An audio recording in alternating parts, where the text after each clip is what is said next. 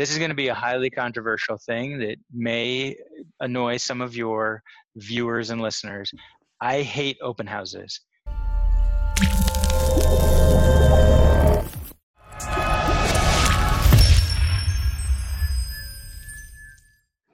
Hello and welcome to another episode of Always Be Consulting. My name's Thomas Ryan. I will be your host. I'm with Thomas Ryan Real Estate, Keller Williams Realty, the Chino Hills office. And today I have a very special guest, Christian Walsh with Wire Associates, Coldwell Banker, Newport Beach. Christian, welcome. Thanks for joining me. I'm excited to be here, Thomas. Thanks for having me on. I really appreciate you doing this, bud. Yeah, absolutely. Kicking off season 2 for us. So first episode of season 2 of Always Be Consulting. So again, appreciate I can say this is my favorite episode of season 2. The best episode of season 2. Absolutely. Yeah. But we'll see. There's more to come. So let's hope so. Let's hope so. Yeah. So, Christian, why don't you just kind of take us back, where you grew up, how you grew up, family life, sports, kind of give us a little backstory on yourself. Sure. I appreciate you asking that. So grew up in small town, Ohio, a small town outside of Cleveland, and spent first half of my life there essentially. And when I was 17, I took a family trip out to California. And I couldn't believe the weather, the beaches, the entertainment. So at that point in time, I said, all right, I'm going to eventually end up in California. So I ended up saving up my money and everything I could and finally loaded up my car and drove out just as I was turning 21 and haven't looked back. It was a great spot to be from and played football. We were state champs for football back in 1994. I'm dating myself now. Yeah. But football was big back in Ohio and bigger than here, that's for sure. Yeah. But moved out, actually worked in the entertainment industry for a little bit as a production assistant, and then moved to Orange County and eventually got into real estate, and the rest is history. Got it. Are you a Buckeye?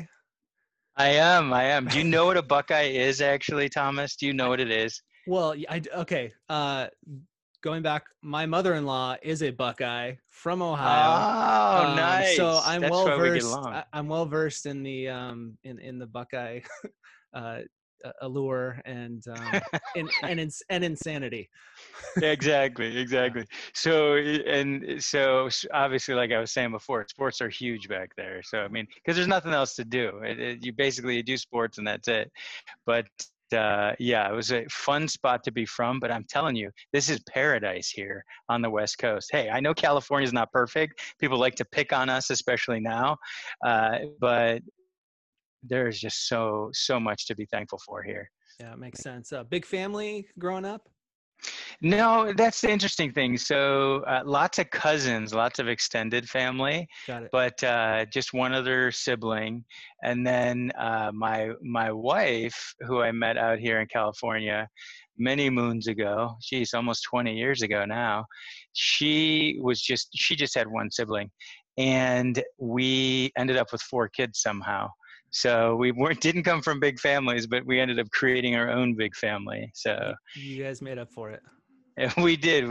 Perfect. And I wanted to keep going, but my wife drew the line, said 4 is enough. So fair enough. My second's on the way, coming up in a couple months. So I can that's awesome. That. Yeah. Congrats, yeah. dude. Appreciate keep that.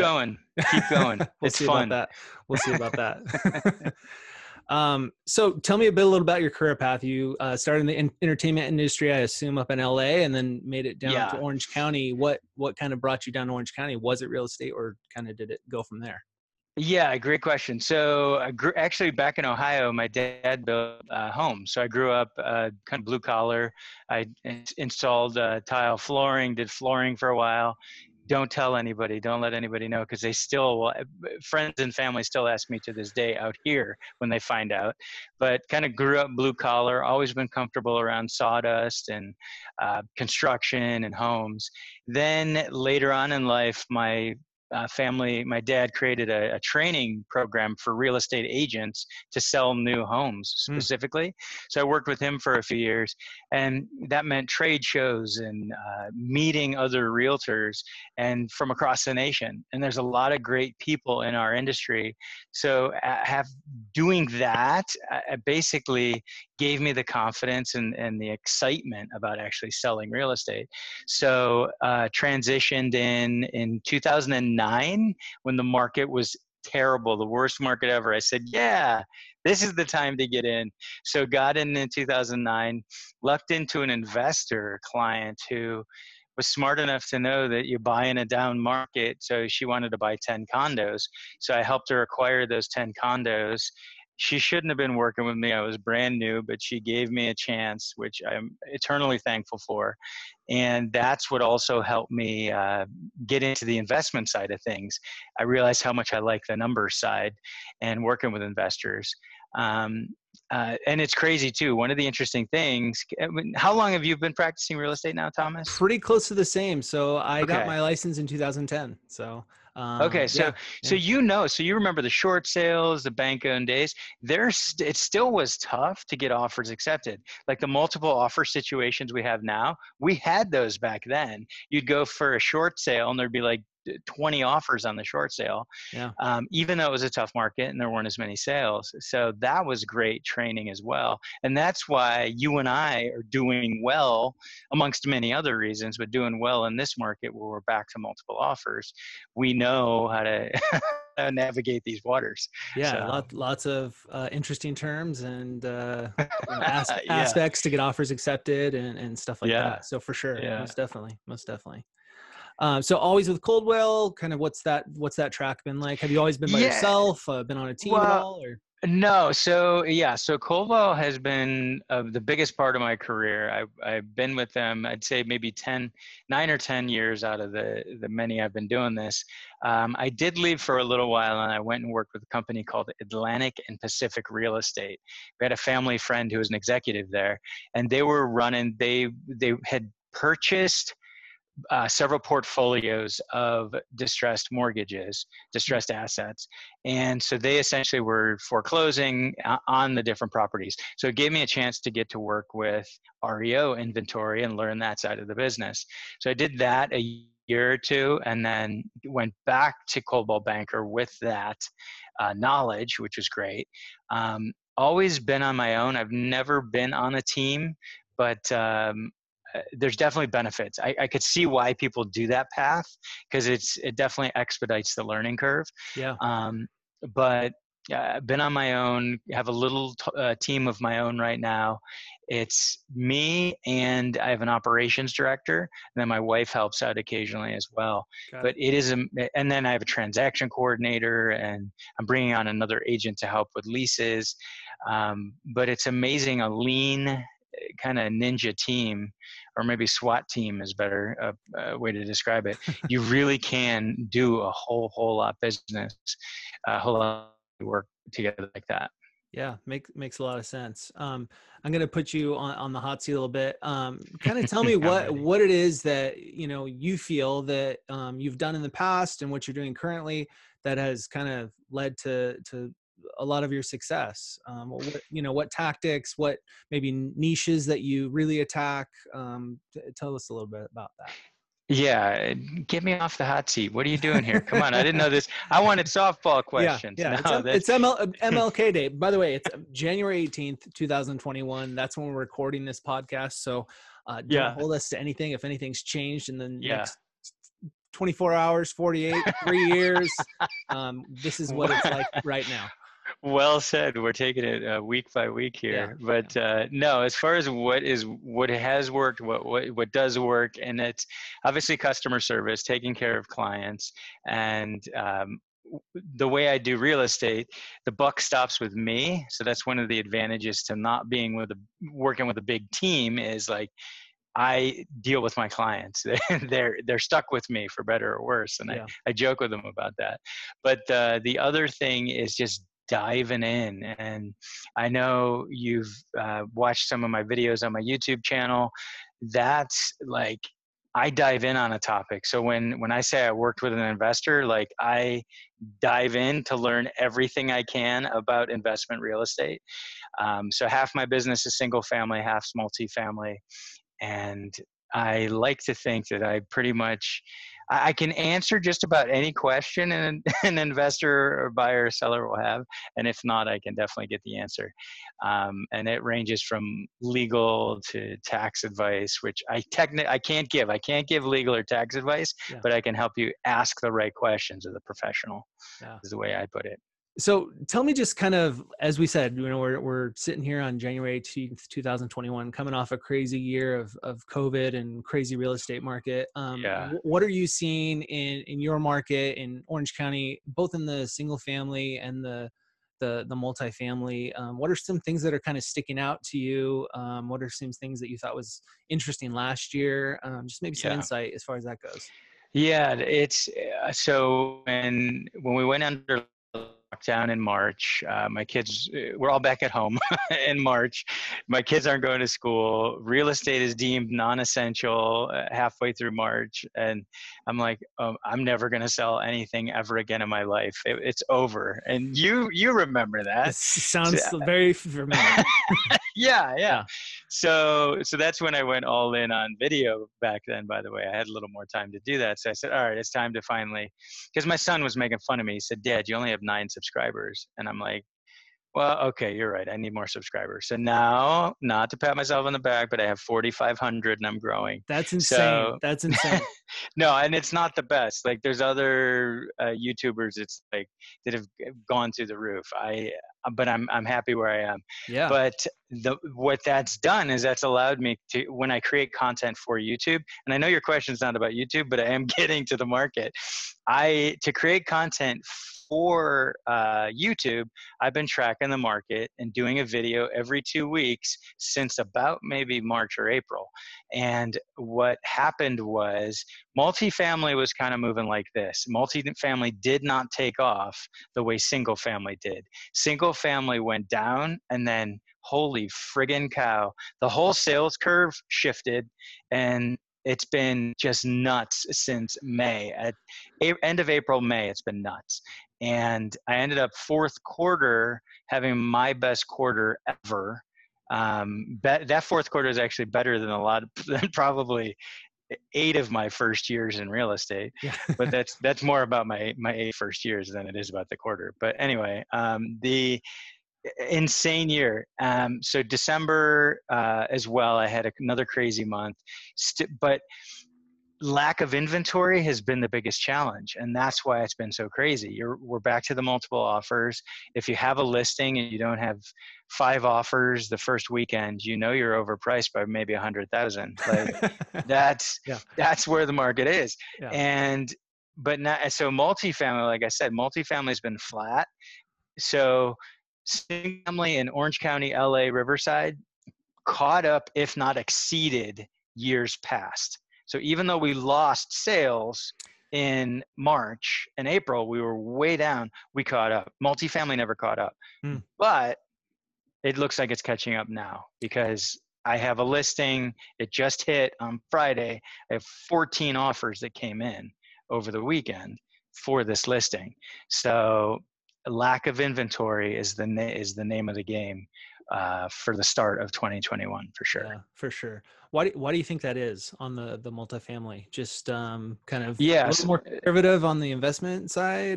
Yeah. So for the multifamily side, the fact that tenants aren't paying rent, it's not as bad as we hear.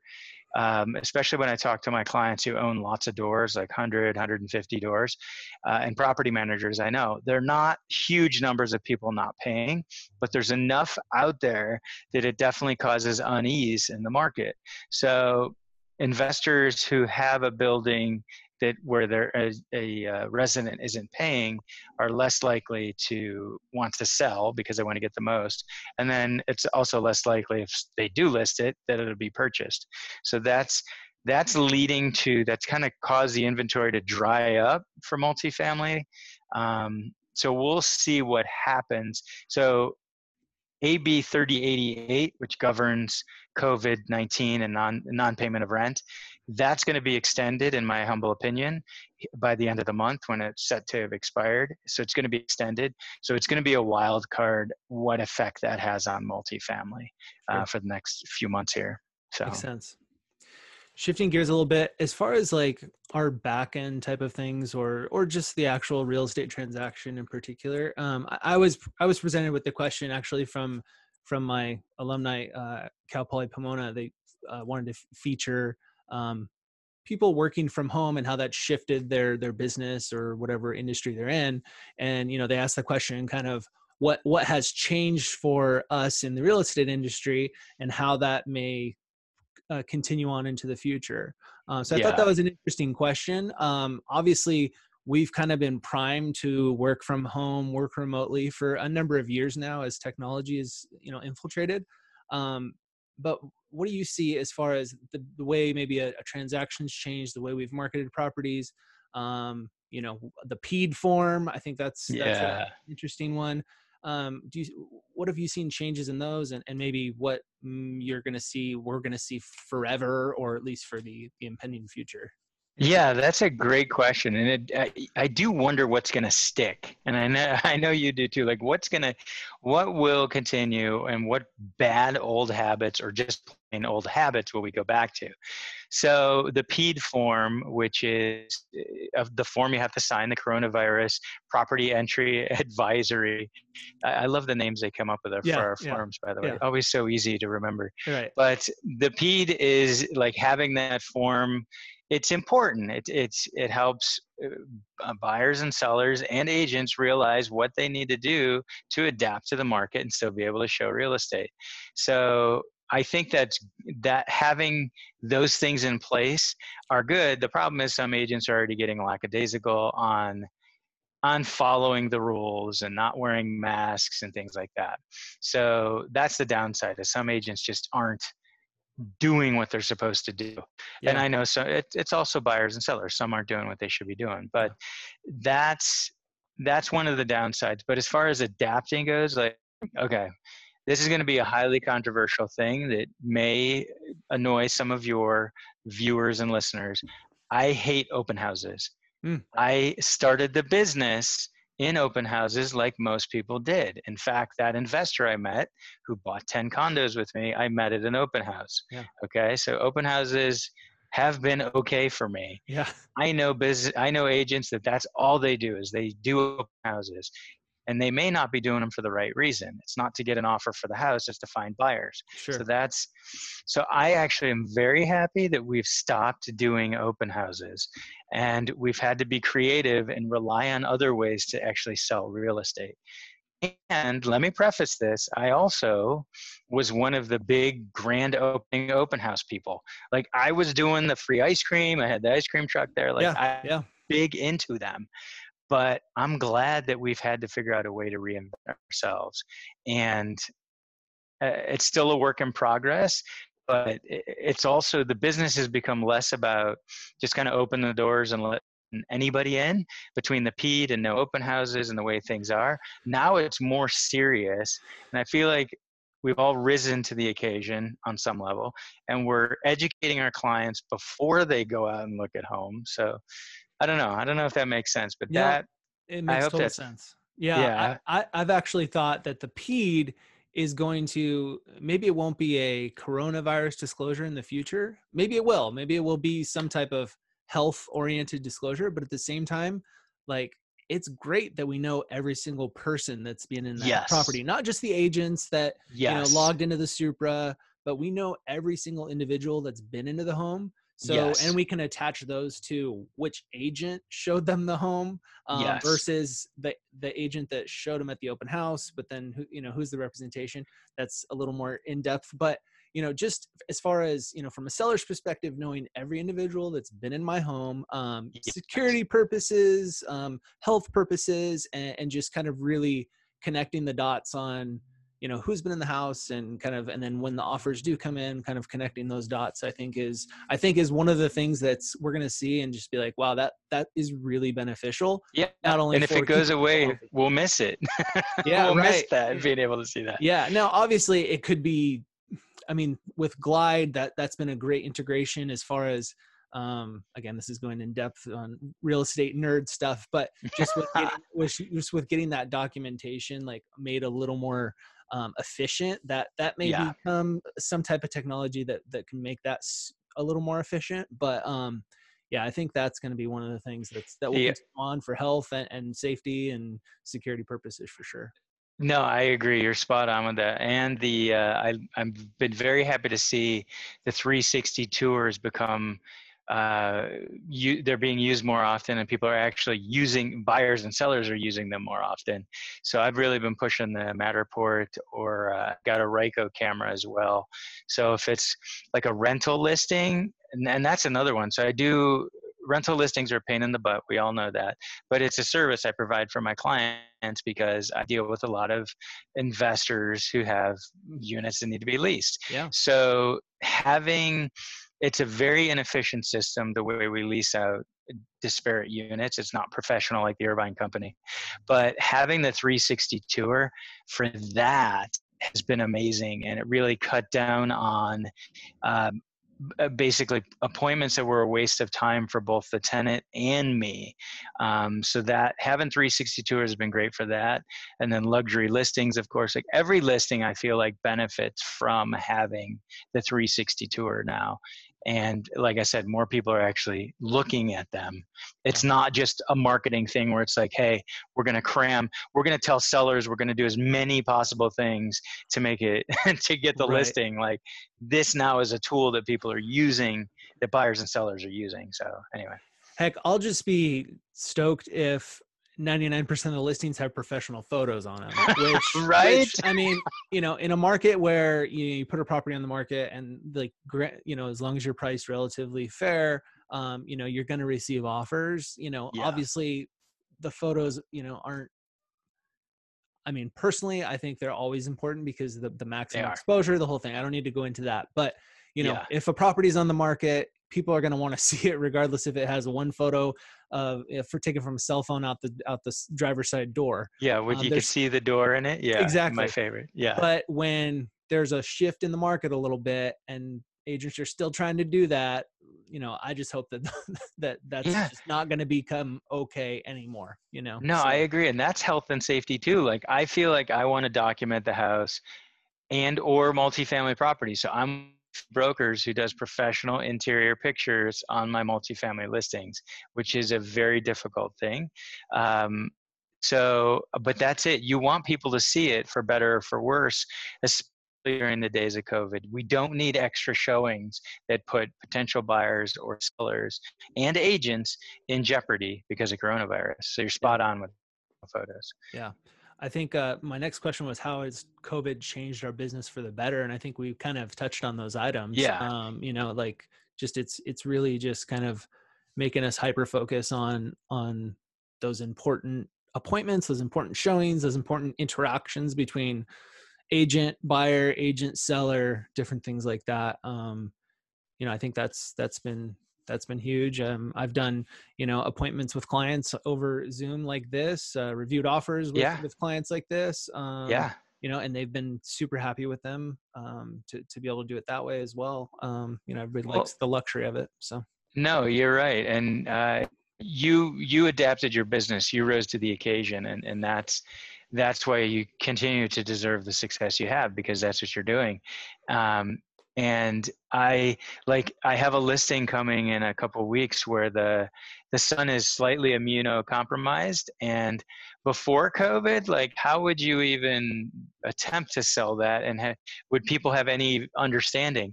Now, the good thing is, like, people understand and they're sensitive to it. So in this case, we're going to do similar to like my multifamily listings, where we're basically going to not show it until we have accepted offers, and then we'll get them through in a set time. So that's another good thing, is just we've risen to the occasion for those things as well. And folks who have health issues, whether it is coronavirus or not, like, I do feel like there's more compassion and sympathy out there. Yeah, that's an interesting thing you bring up. Yeah, I mean, who would have ever thought about that? Like, with another, seller, in the home, and people in and out and stuff like that. A lot more intentional. And again, like you said, people have more empathy and compassion towards accompanying or accommodating those types of different showings and stuff. Yeah, it's a whole new world. Yeah, Whole new makes world. sense. Makes sense. Yeah. Going back 10, 11, whatever years it was to when you started in the business, if you could tell yourself or any future or any agent now, actually, it's probably a different world. What's one piece of advice you would give a new agent in the business today? Don't do it. No, I'm just kidding. I know That's I the hate to joke in every, yeah. yeah, yeah. No, I hate to say it, but no, it's it, it is drinking from a fire hose to learn everything you need to know. So just be patient with yourself, dive in and make sure uh, you're ready to learn, because even if you as a new agent, even if you've bought and sold a few homes in your past, it's not, you got so much so much to learn. You and I are still learning, and we've done hundreds and hundreds of transactions, and there's always something popping up. Yeah. But then the thing is, once you're in the business for a little while, at first you're basically going to do everything you can to do a deal. You're going to go just about drive anywhere. You're going to work with just about anybody. You're probably going to try to do just about every kind of deal, and that's fine. I get that, because you also find that you might like something that you didn't know. But as you get down the road, you're going to have to specialize. You're going to have to find your niche, your niche, as you said. You got to, it's whether it's geographical, whether it's demographic, like client type, whether it's type of real estate, you've got to go in deep on that and have the confidence to know that initially you'll probably do fewer deals, but in the long run you will do way more deals by being focused. Like I send you, like my Riverside deals go to Thomas, because he's out there, living out there. There's no point in me dealing with traffic to get out there and try and show in a market that I don't know as well as Thomas does. So I have the confidence in Thomas and in myself to know that I'm not going to do the best job out there, that you will, Thomas. So Yeah, makes sense. I mean, and the best service for the client and all that. So, yeah, totally. Yeah. The thing you touch about, like the patience, that those all integrated into each other, like just the patience of it. You know, it's obviously tough business to break into, and well, to be patient is tough, difficult, you know, so that makes. How stupid is this business too, honestly? Like I think about this sometimes, like we work for free. The only way we get paid, we're 100% contingent business. We only get paid when we sell a piece of real estate. And you can work for free for a very, very long time. And it really is a stupid business that we're one of the only ones out there that will be 100% contingent. Even, I mean, I know some attorneys do it, but they'll only do it if they know that there's a good chance to win the case. Right. Some of us, I know early on I would take just about any case, so to speak. Yeah, there you go. Yeah. I like that 100% contingent. That's it. Until the date of closing. With no good fixed deposit. Yeah, exactly. No, it's the dumbest business now.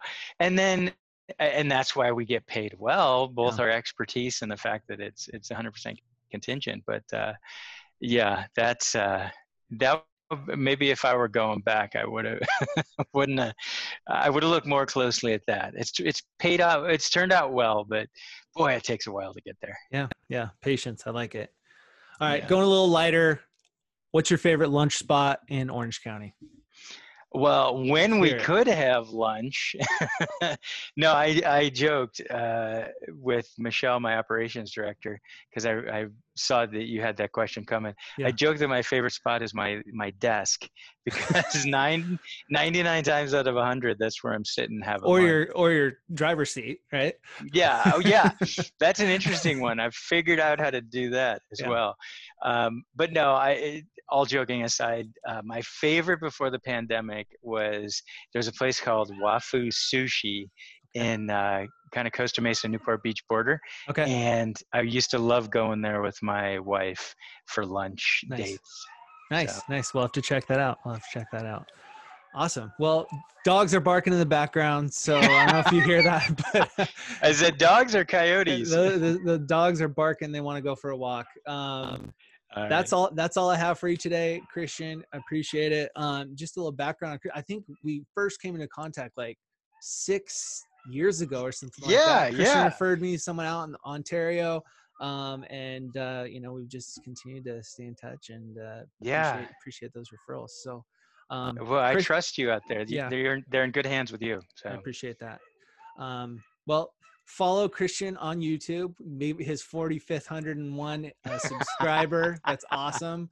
Thanks, bud. I think I have like 19 right now. So you're getting there. You're getting there. We'll get there. We'll get there. Again, Christian Walsh, Wire Associates. Thanks again for taking the time out today and coming on and jumping on and talking shop with me. You bet. Good luck out there. Thanks, Thomas. Thank you. Everyone, thanks for watching in, tuning in, listening in. Another episode of another episode of Always Be Consulting. Have a good day. Bye.